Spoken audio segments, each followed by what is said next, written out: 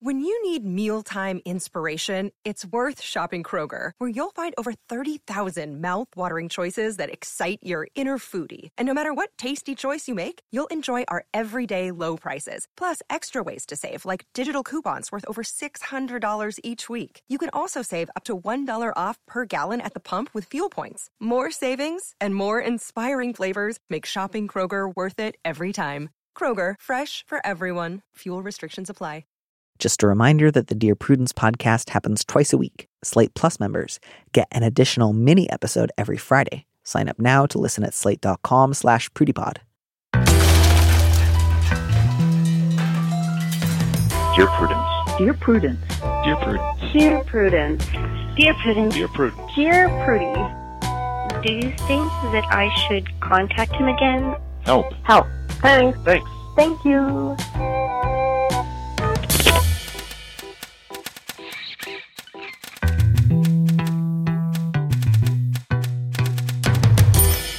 Hello and welcome back to the Dear Prudence Show once again. And as always, I am your host, Dear Prudence, also known as Daniel M. Lavery.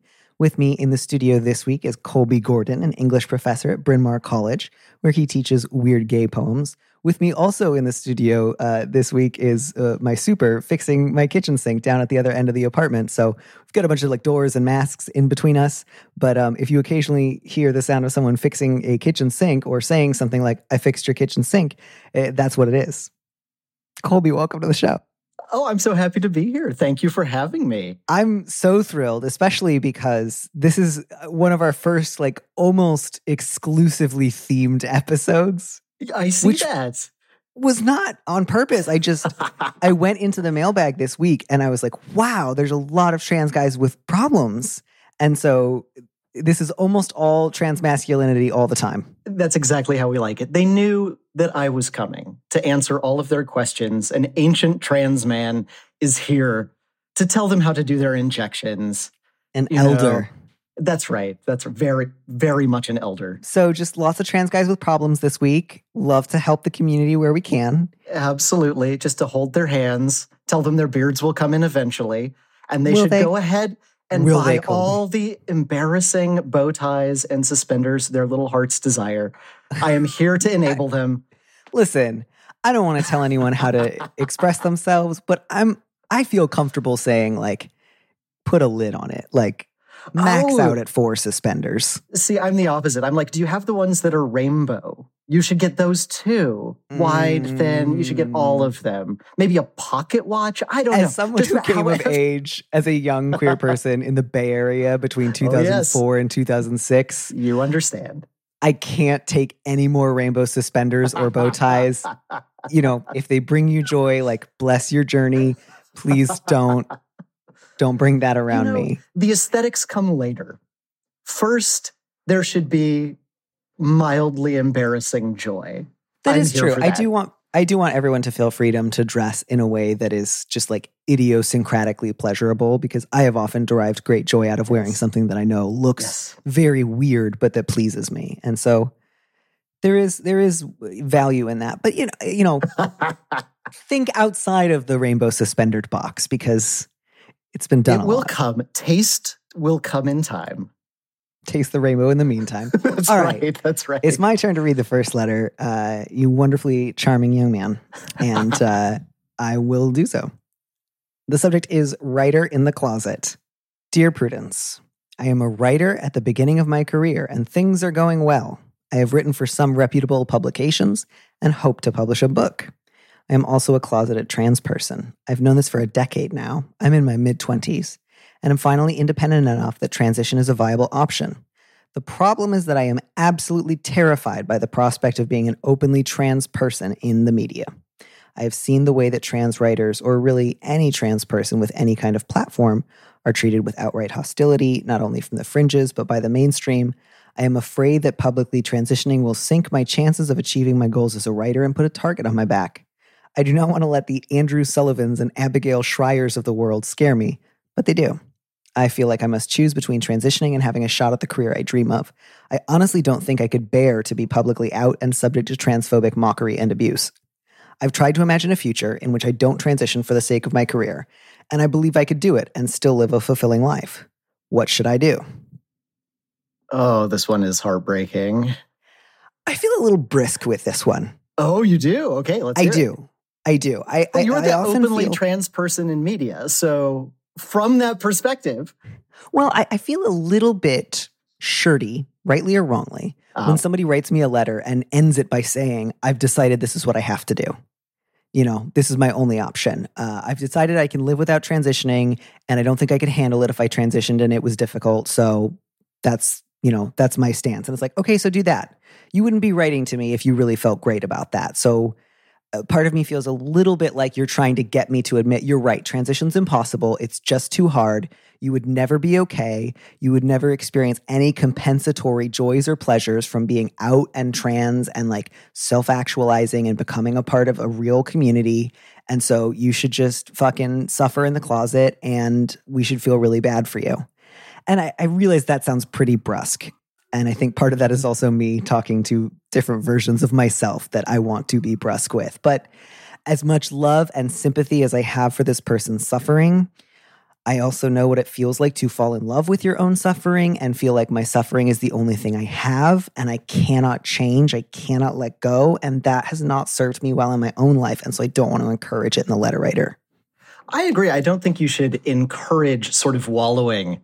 But when I read this, what I really got was a sense that this is a writer who wants permission to transition. And someone who is openly trans in the media with all that entails, saying, actually, you can live a perfectly fine life. And you will not be the first person to do this, and you will not be the last person to do this. And it's okay. And I think if that sort of hand-holding is helpful here, I at least am happy to do it. It's okay. It's difficult to be professionally trans. I am in a different sphere, not in media, but in academia. I sort of transitioned late and everybody knew, and that was just always how it was going to be. Mm-hmm. That being said, it doesn't just close down possibilities for you. It opens up all kinds of different ways of being in the world and being in your career. And yes, there are many hacks and grifters like Abigail Schreiers and the Jesse Singles and your Thomas Chatterton Williams and whoever. And yes, they have a lot of influence, but also the only way that's going to change is if there are more trans people in the media. And that is one path that you could follow. Yeah, and I'm glad that you said all of that because I can come down from my initial tough love stance and be a gentler version, which is also to say, I get that you're terrified, and that makes a lot of sense. I think especially from the vantage point of the closet, especially a closet of a decade, you don't mention letter writer whether you have any trans friends or any queer people in your life who know that you are closeted, but it sounds like that may be the case. And so you are speaking from a position of, I think, maximal isolation from your community. So a lot of, I think, what you see is, I see the public transphobia. I see the general lack of, high profile trans authors in my chosen field. And obviously, of course, you get scared. But there's also, as long as you don't transition, you don't experience the beautiful, restorative, invigorating, fun, delightful, sexy things about transitioning. You don't get that either. And again, there's a lot of steps in between coming out publicly as a trans author and taking steps towards what transition looks like for you. So there are things that you could do, such as disclosing to one trusted friend, or finding an online support group, or changing, some of your pronouns some of the time with people that you trust. See how that goes. Talk to your doctor about the possibility of future HRT and whether or not you want to give it a test drive. Which again, I think, I definitely used to feel like, obviously, if I start T of any amount, I will immediately turn into Patrick Swayze and the jig will be up. And I don't want to promise, no, don't worry, no one will ever notice. But it is possible to give it a shot for a couple of days. And if you are freaking out and you hate it, you can stop and you will not have irreparably changed your life. Your definition of irreparably may vary. Sorry, I don't want to like make big promises, but no. I mean, I think we should move away from the Abigail Shrier model of irreversible damage. Like transition is actually a really slow, gradual thing that can involve whatever you want it to involve. Whatever kinds of physical changes you find attractive or desirable, you can sort of try them out. Whatever kinds of social changes you might find enlivening, you can try those out. So I think you're absolutely right. Some sort of small steps might be the way to start and kind of see where it goes. And I think my other sort of thought is, there's no hesitation when this letter writer says, I am a trans person. This is who I am, and it's who I've been for at least a decade. I've known this since I was 15 or something like that. What kind of a life is it to just reject the possibility of pleasure and desire and self-actualization so that you can like get invited to the French chateau with all these horrible transphobic media people? Like, is that actually a career that feels like it's worth giving up everything about yourself for? Especially when like media careers are already pretty evanescent.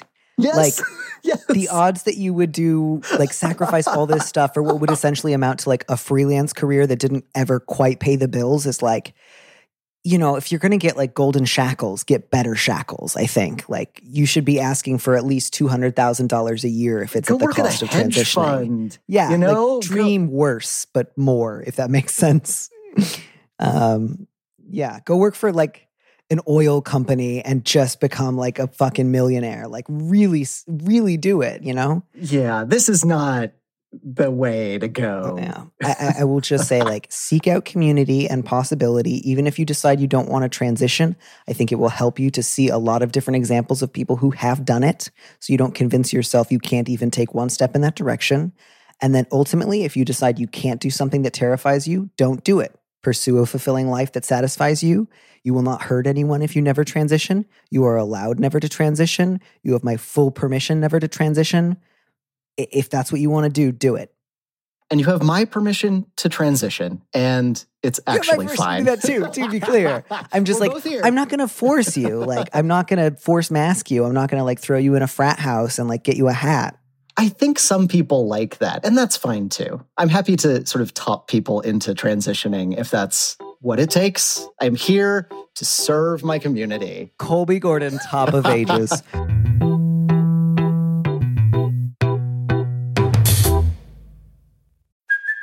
Hey, it's Kaylee Cuoco for Priceline. Ready to go to your happy place for a happy price? Well, why didn't you say so? Just download the Priceline app right now and save up to 60% on hotels. So whether it's Cousin Kevin's Kazoo Concert in Kansas City, go Kevin, or Becky's Bachelorette Bash in Bermuda, you never have to miss a trip ever again. So download the Priceline app today. Your savings are waiting.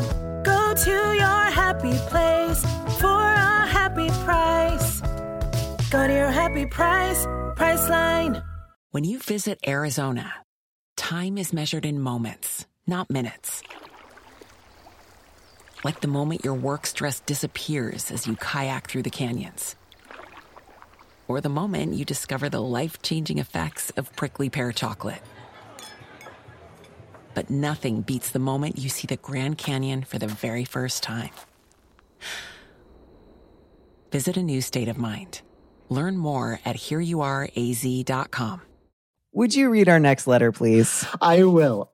Okay. Subject, House Hunter. Hold on. Dear Prudence, Dan and I have been together for 5 years. We can't get married because then I'd lose my benefits from my late husband. I am disabled and have 2 boys in elementary school. Dan has 2 grown daughters. Dan inherited his mother's house years ago, and our city is stupidly expensive. Dan had a health scare recently. It scared me badly. If he died, my sons and I could be out on the streets the next day. The house is in his name only, and his will leaves it to his daughters. At best, they are indifferent to me and my boys. Even if they let us rent from them, I could never afford it. My youngest has learning disabilities, and this is the best school district for him. I have personally repainted every room, updated the fixtures, retiled the bathroom, and updated the kitchen twice. I talked to Dan repeatedly about my fears and how he needs to put us in the will. Dan tells me I am worrying too much and his house belongs to his girls. His mother had a gentleman friend for decades, but the house still came to him alone. We have repeatedly fought about this. He has snapped at me that I should thank my lucky stars that he doesn't ask me for any more help with the bills than groceries. I can't afford any more than that, and he knows that. I started to cry and Dan apologized, but the situation still makes me sick to my stomach. His daughters barely visit. They both got to go to college and have decent enough jobs. I am terrified something will happen to Dan, and then that is it for me and my boys. This one broke my fucking heart. Yeah. As you said, horrible. Like, this one was devastating to read. I'm so sorry that the letter writer is in, several unbearable positions. The whole thing about people with disabilities not being able to marry because they lose their disability benefits if they make over like a minuscule amount of money is just continually horrifying and one of the greatest injustices that's just like across the board a thing. Do you feel like for this letter writer, there is much to be gained by continuing to try to appeal to Dan's sense of fairness, or do you think that she needs to look elsewhere? No, she has to get out.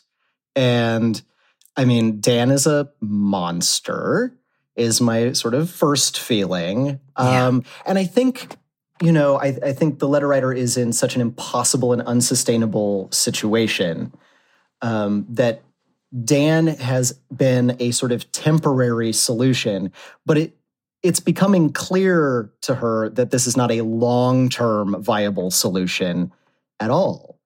And even if this person were willing to marry the letter writer, that house is not going to go to her or her children. I think he's made it really clear he does not have any interest in ensuring that you have a place to stay after he dies.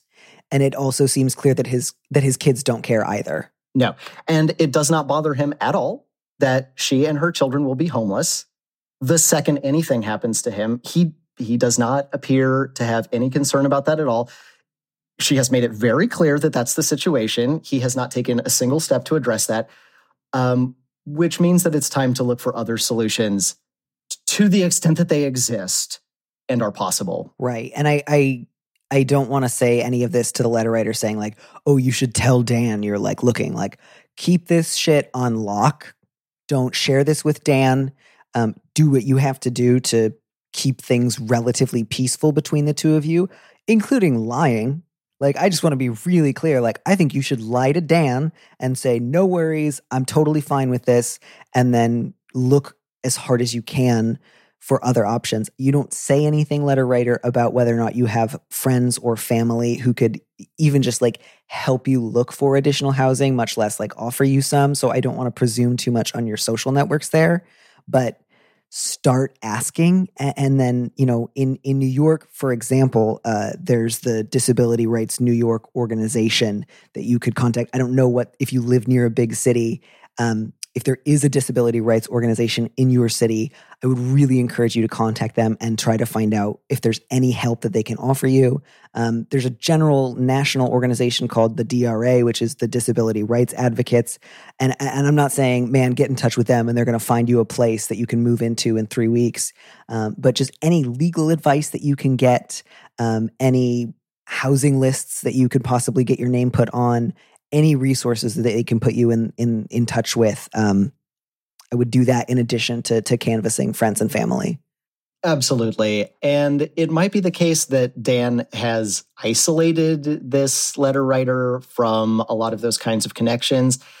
Whether that's the case or not, now is the time to start going back and trying to cultivate as many of those connections as possible, literally just for survival purposes. Right. And I think having some of those disability rights organizations, and those were the ones that I was going to sort of point to, contacting them, even if they can't give you sort of immediate financial assistance, being able to sort of feed you into the kinds of networks of legal aid and things like that might help, that could provide some sort of medium-term relief.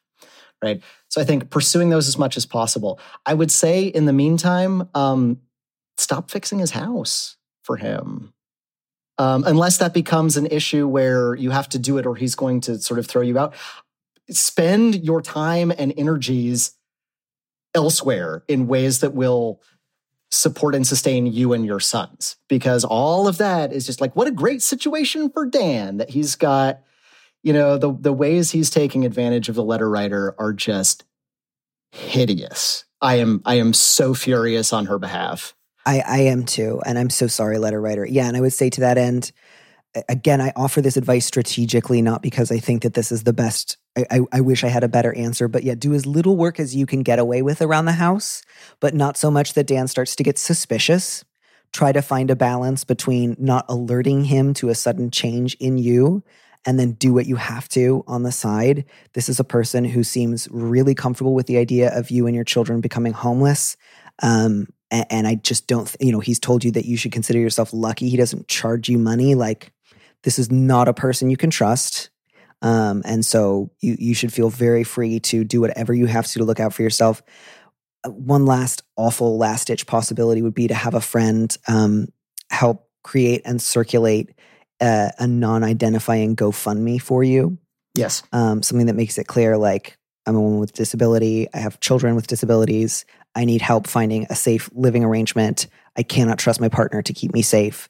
And I'm at a real risk of homelessness if anything else happens to him. And it sounds like the recent health crisis is not necessarily just like a blip and done. Like, this could very well happen. And so these are dispiriting options, but I just want you to look out for yourself and to stop thinking maybe I can convince Dan to care about me. He knows the precariousness of your position. I do not think that is possible or desirable, but he has been very clear with what he wants out of this relationship, and he's getting it. And so now you need to think about yourself and your children. Yeah, I'm so sorry. Please write back if you're able to and let us know how you're doing, whether or not any of those options are possible for you.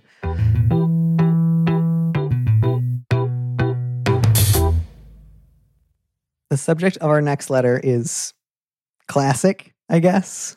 A very specific kind of classic. Subject is, one of my oldest friends is maybe turning into a TERF. For listeners who are not especially steeped in I don't know, the language of transphobia, TERF stands for trans exclusionary radical feminist, but it's often used to describe just anyone who's transphobic. And does not actually, adhere to any of the principles of radical feminism. So sometimes it just means you hate trans people. Sometimes it means you're also like a radical feminist. But sometimes it gets weird. Applied. Like, Andrew Sullivan's not a TERF. He just hates trans people. He just hates trans people. He's not a fan of feminism either. No, not at all. Not a bit. Yeah. He's a bad gentleman.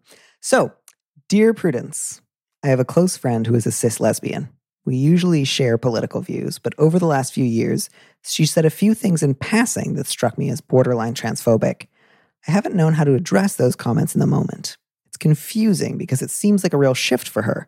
Plus, she's friends and former lovers with a number of trans women and non-binary people, and is close/mutually respectful with them. She knows I'm non-binary too, and that my partner is trans, so I keep feeling like, that's me you're talking about, right? How do I talk to her about how uncomfortable her statements are making me in a way she can hear while also protecting myself? I'm also wondering if mental health stuff might be part of this. She's mentioned having increasing numbers of intrusive paranoid thoughts during the pandemic, but I have no idea how to raise this without her blowing up at me. I will start, Colby, by saying if there is one thing that I could wish for almost everyone who writes into this column, it is to not feel the need to use the phrase mental health stuff. Right. Because it's almost always used in the context of someone I'm close with has done something very hurtful. And I really would like to say this thing hurt me, but I'm afraid I shouldn't because they might be struggling with mental health stuff. It's always quite vague. It's always just like they are part of the human condition of suffering. And it's just one of those things that's like, yep, maybe it doesn't matter. Or rather, it doesn't matter what you need to do, which is talk to them about it. If she is also depressed and saying transphobic shit, I wish her help with her depression and for her to stop saying transphobic shit. And you can be depressed and not say transphobic shit. As indeed most depressed people are able to avoid, right? And I think there is no scenario where you go up to someone and say, you've been saying all of these transphobic things lately. Are you having a psychotic break? That will never end well. That will indeed accomplish nothing but permanently alienating them, which maybe is what this person wants. But I would just set that completely aside. The letter writer does not seem to be a licensed therapist. So don't mention or discuss any of that when you talk to this person. Especially because this is a habit of the last couple of years. And the pandemic has only been going on in this country since about February, March of this last year. So, the math doesn't check out. That can't be the only thing. Right. If we're keeping a calendar. Yeah. I think the letter writer said it beautifully here. And I think you should say to your friend, I've been a little nervous to say this because I love and care for you, and we're normally on the same page about this kind of stuff. And I also know you to have really close, mutually respectful personal relationships with trans people. But sometimes you say things that seem at odds with your values, and I want to ask you about them. And if you can remember one or two specific examples, great, trot them out and just say, those really surprised me. I didn't know what to say in the moment. I wish I had said something in the moment, but even though it's been a while, I wanted to ask you about them now because it troubles me.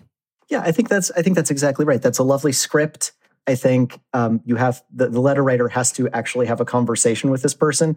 If this were not a close friend, I have a zero tolerance policy for TERFs in my life. I'm a trans person. My husband's a trans person. Most of my friends are trans people.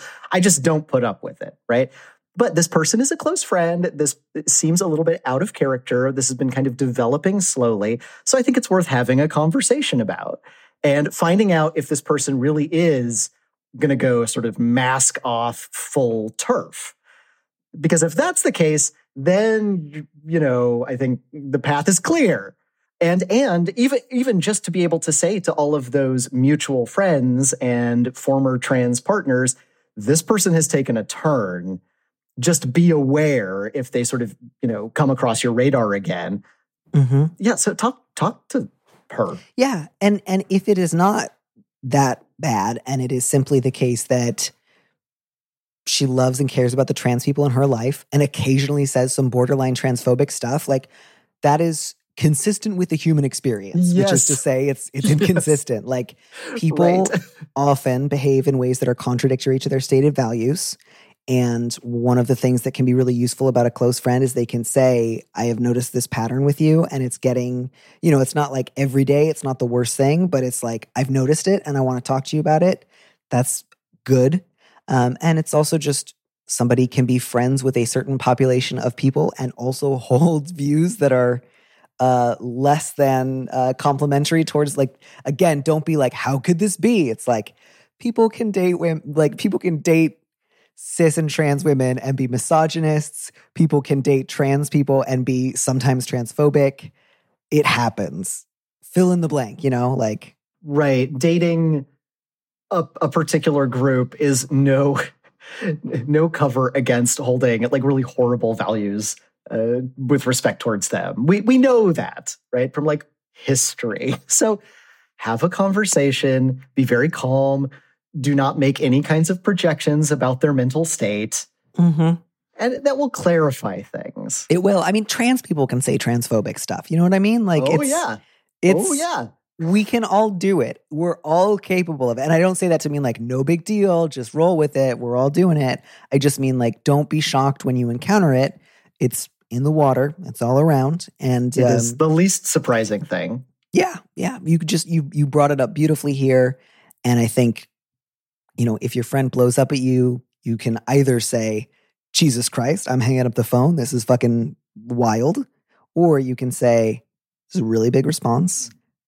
I'd love to talk about this later when you are able to not shout at me. Let me know when that is. Like, you don't have to sit there and get yelled at either. Like, if her response is really, really unreasonable, you can say, we'll talk about this later. You can disengage, and you can also leave that work to somebody else, somebody who is cisgender, right? Like, it is not your job to go around de-radicalizing people who actively and aggressively hate the category of people you belong to. So that's fine. It's not your responsibility, but because it's a close friend, check in, see how it goes. Yeah. Yeah, and I didn't feel like this letter writer was worried about whether or not it was like an ethical responsibility. Right. So I'm not worried about that on this front. But it is clearly like a question of, can I continue this friendship the way that it is right now? And yeah, that's always a sign, I think, that it's time to have a conversation. Even if it doesn't go well, it's better than having this bad feeling in the pit of your stomach. That's right. That's right. Oh, this next one is I think an interesting companion piece, right? Because now it's like, here's I'm a trans person side. And I've been transphobic. Yep. So the subject is regret over internalized transphobia. Dear Prudence, I'm 34 and coming out as trans of the non-binary variety and just starting T. The thing is, I've been thinking about this since I was 19. One of my first queer relationships was with a trans guy. I could have created queer community in my city, and I didn't. After that queer relationship, I had some relationships with women where I was definitely the problematic one, an abusive relationship with a homophobic guy, a few with bisexual dudes, and now I'm with a wonderful bi woman who is cool with me being trans. What I can't get past is, 1, the lack of support I gave trans and non-binary folks in my life before I came out, and 2, the loneliness of being a queer trans person in a city where I could have had queer community, but I don't. How do I get past this? Oh, boy. Couple of different things, right? Like I have a lot of thoughts about this one. You have to get past in very different ways from others. Where do you want to start with this one? I know earlier you had a theory about who this might have been, and we probably don't want to speculate I'm not going to speculate, but it could be a lot of people, I think is fair. I think that's right. Yeah, and I think it's important to start by saying congratulations to coming to this point in your life and having this realization that you're going to live in a more authentic way. I too came out and transitioned late in life after a lot of emotional struggles, and I know how difficult that is.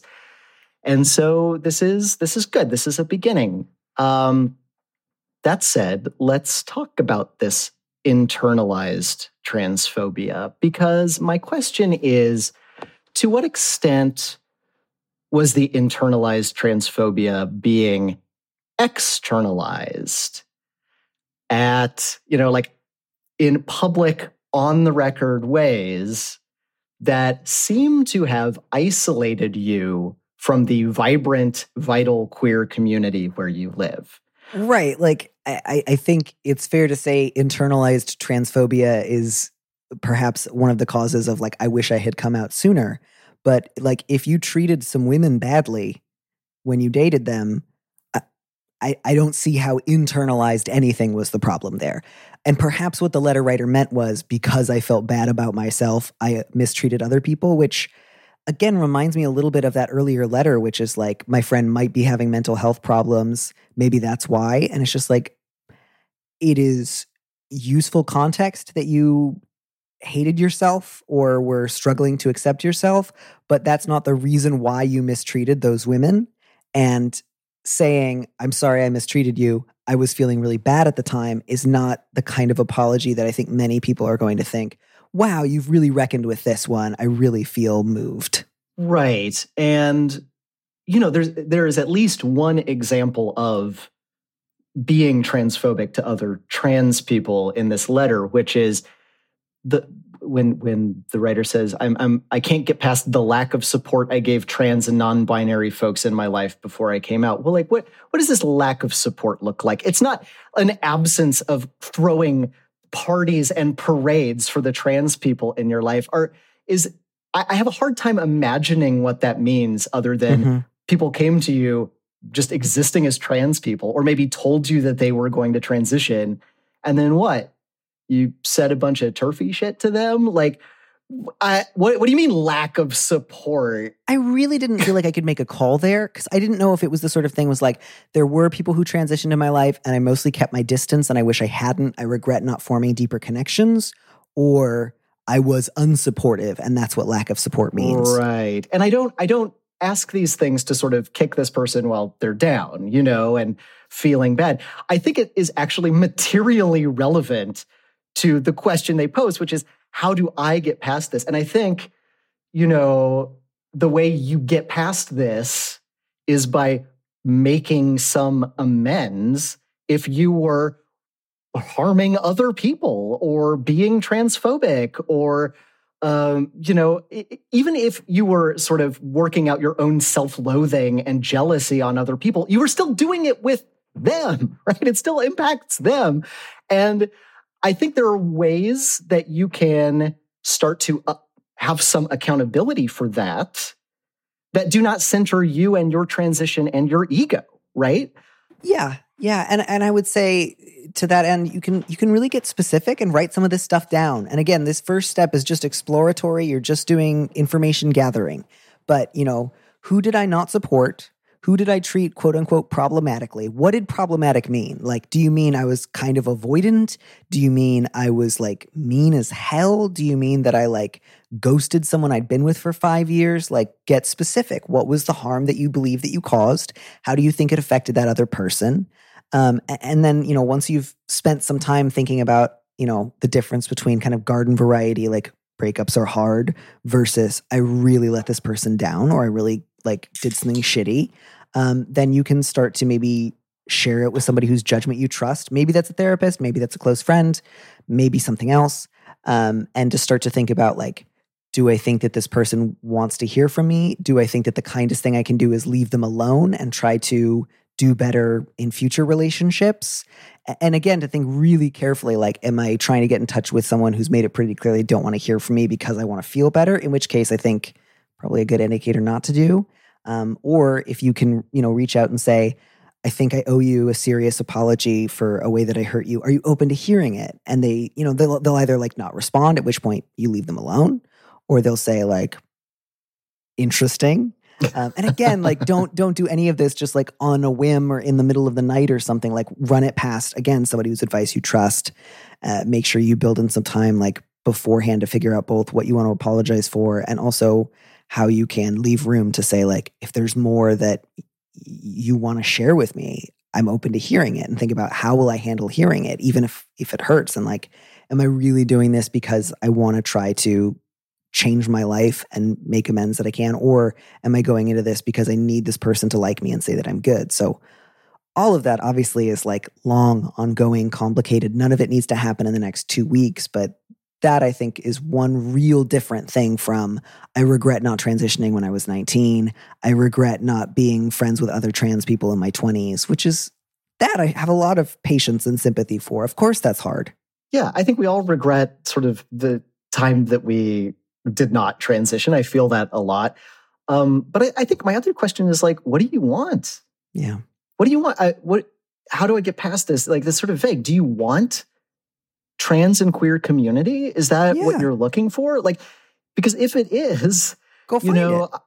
Right. And I think you can. And if you have sort of fully alienated everybody, that's going to be a kind of different situation. But, like one thing you can do as you're doing some, I think, real accounting for yourself and the harms that you may have done is really not to make it all about you, right? So like you say that you live in a city where there's queer community, where there's trans community. Like one thing that you could do is, there are definitely different kinds of mutual aid networks or support groups or, like housing collectives and ways that like you can find ways to contribute to a community that you were perhaps damaging with your earlier behaviors.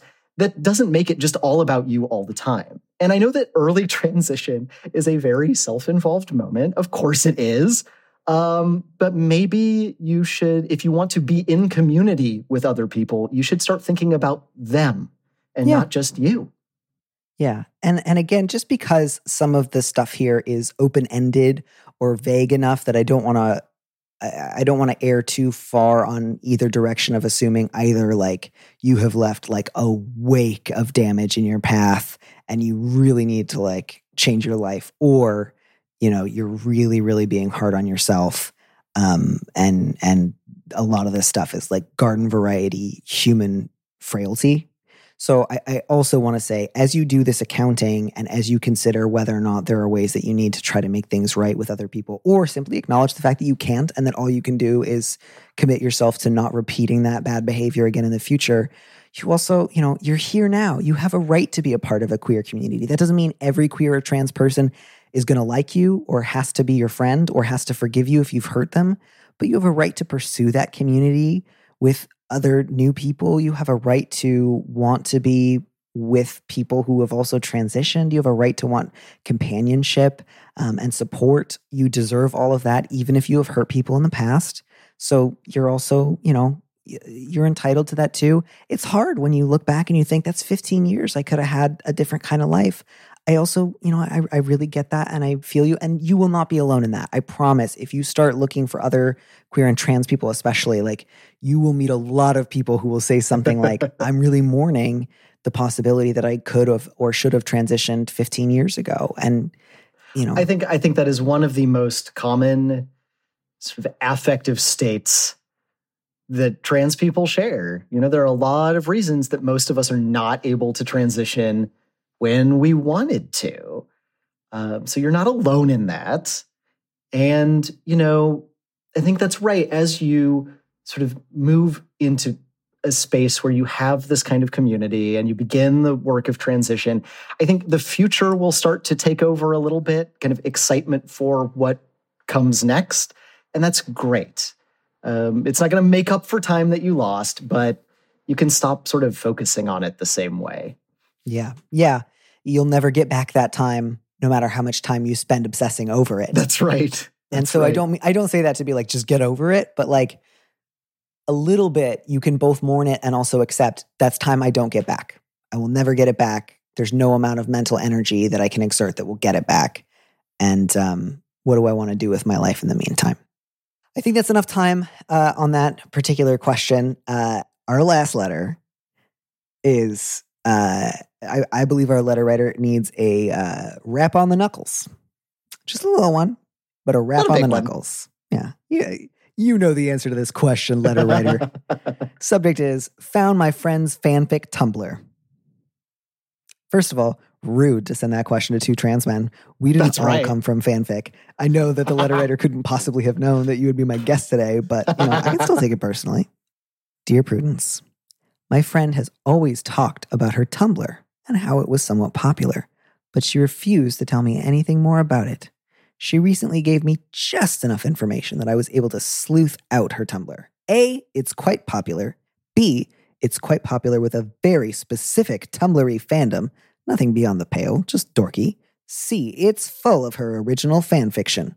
She didn't want me to know about this, but I keep bursting into giggles thinking about it, and God love her, I want to tease her so bad. It's not even bad fan fiction, I just never saw her in that light.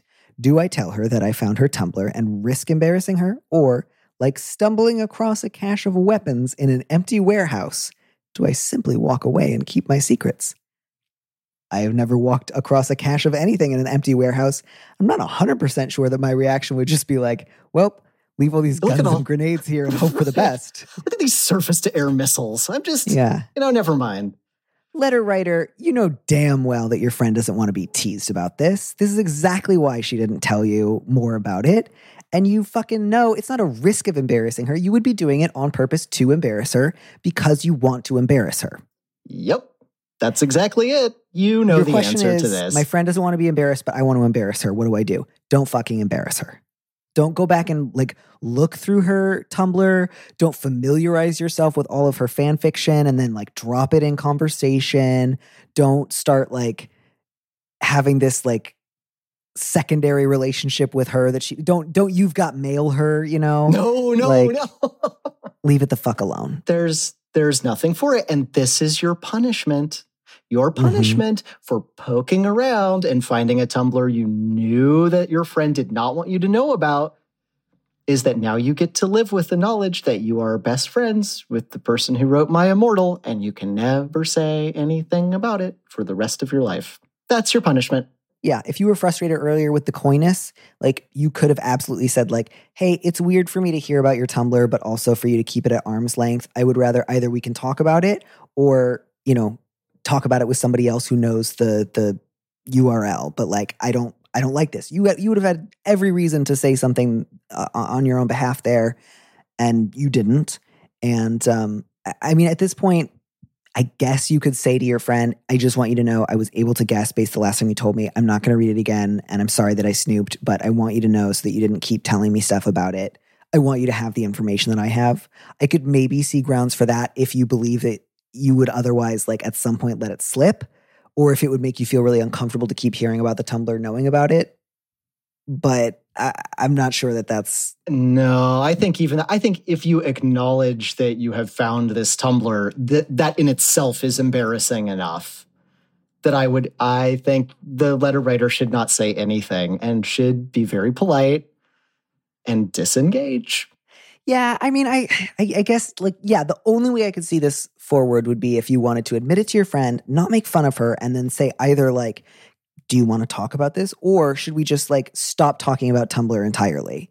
That would be the only way I could imagine you talking to your friend about this. And that would be for the purpose of, like, I don't want to keep having half conversations about something. I want to either discuss it or not discuss it. That would be fair. But if you don't think you can do it without communicating directly or indirectly that you think it's a little, like, whatever, don't fucking do it. You will hurt your friend's feelings, and you know you're going to hurt her feelings. That's right. And that's why she didn't tell you in the first place. Yeah. I mean, people who are coy about their fan fiction, I think you can safely assume, feel sensitive about their fan fiction. Like, it's not rocket science, man. There are, like, other things you can probably gently tease this person about that are, you know, they have not specifically made clear they do not want to be teased about. Yeah. You know, just don't do that. Yeah. Like, No. Certainly when I was a younger person, I sometimes thought, like, it's very funny to tease someone about stuff that they are sensitive about. And boy, do you know what? I was really wrong. And when people I did hate that shit. People fucking hated it. And they would get mad at me. And I'd be like, but I'm so fun and whimsical. And they'd be like, no, you are being an asshole. Yeah. And I didn't enjoy the consequences of those choices. And I hope that you can learn from my example and don't do it. Forget you ever saw the Tumblr. Erase your browser history. Never go back there. Do not mention it. Yeah. Leave it alone. Colby, I am so glad that we got to end an episode that was mostly about self-actualization with, like, put a lid on it, put it back. That's right. Don't think about it, repress it. Yeah, that's nice. We got to tell someone to repress something today. Yeah, I love it when that's my job. Yeah. You're such a wonderful person to have around. And I'm so glad that today you were a part of my job. It was wonderful to be here. Thank you for sharing your most trans letter bag yet. Oh my gosh. Yeah. Let's see if we can top that in the future. Thank you again so much. Have a great day. Thanks for listening to Dear Prudence. Our producer is Phil Circus. Our theme music was composed by Robin Hilton. Don't miss an episode of the show. Head to slate.com/Dear Prudence to subscribe. And remember, you can always hear more Prudence by joining Slate Plus. Go to slate.com/PrudyPod to sign up. If you want me to answer your question, call me and leave a message 401-371-DEAR. That's 3327. And you might hear your answer on an episode of the show. You don't have to use your real name or location. And at your request, we can even alter the sound of your voice. Keep it short, 30 seconds, a minute tops. Thanks for listening.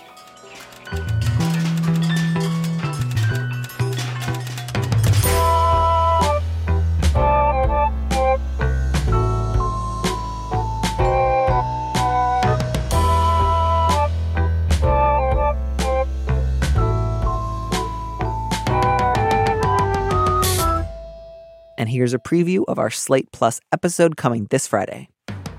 I think sometimes, like, we get so penalized for, like, talking about this is something that I associate with, like, gender euphoria, and it's meaningful and fun to me. And people are like, oh, so you think only men can hold cigars? And it's like, no, we don't think that. We're, like, allowing ourselves to express something that we have previously repressed. And there's joy and freedom in that. Even if it doesn't mean I'm going to buy a damn motorcycle. Like, it was fun to be butch for a minute. To listen to the rest of that conversation, join Slate Plus now at slate.com/PrudyPod. I'm Victoria Cash. Thanks for calling the Lucky Land Hotline. If you feel like you do the same thing every day, press 1. If you're ready to have some serious fun for the chance to redeem some serious prizes, press 2. We heard you loud and clear. So go to LuckyLandSlots.com right now and play over 100 social casino-style games for free. Get lucky today at LuckyLandSlots.com. Available to players in the U.S., excluding Washington and Michigan. No purchase necessary. VGW Group. Void where prohibited by law. 18+. Terms and conditions apply.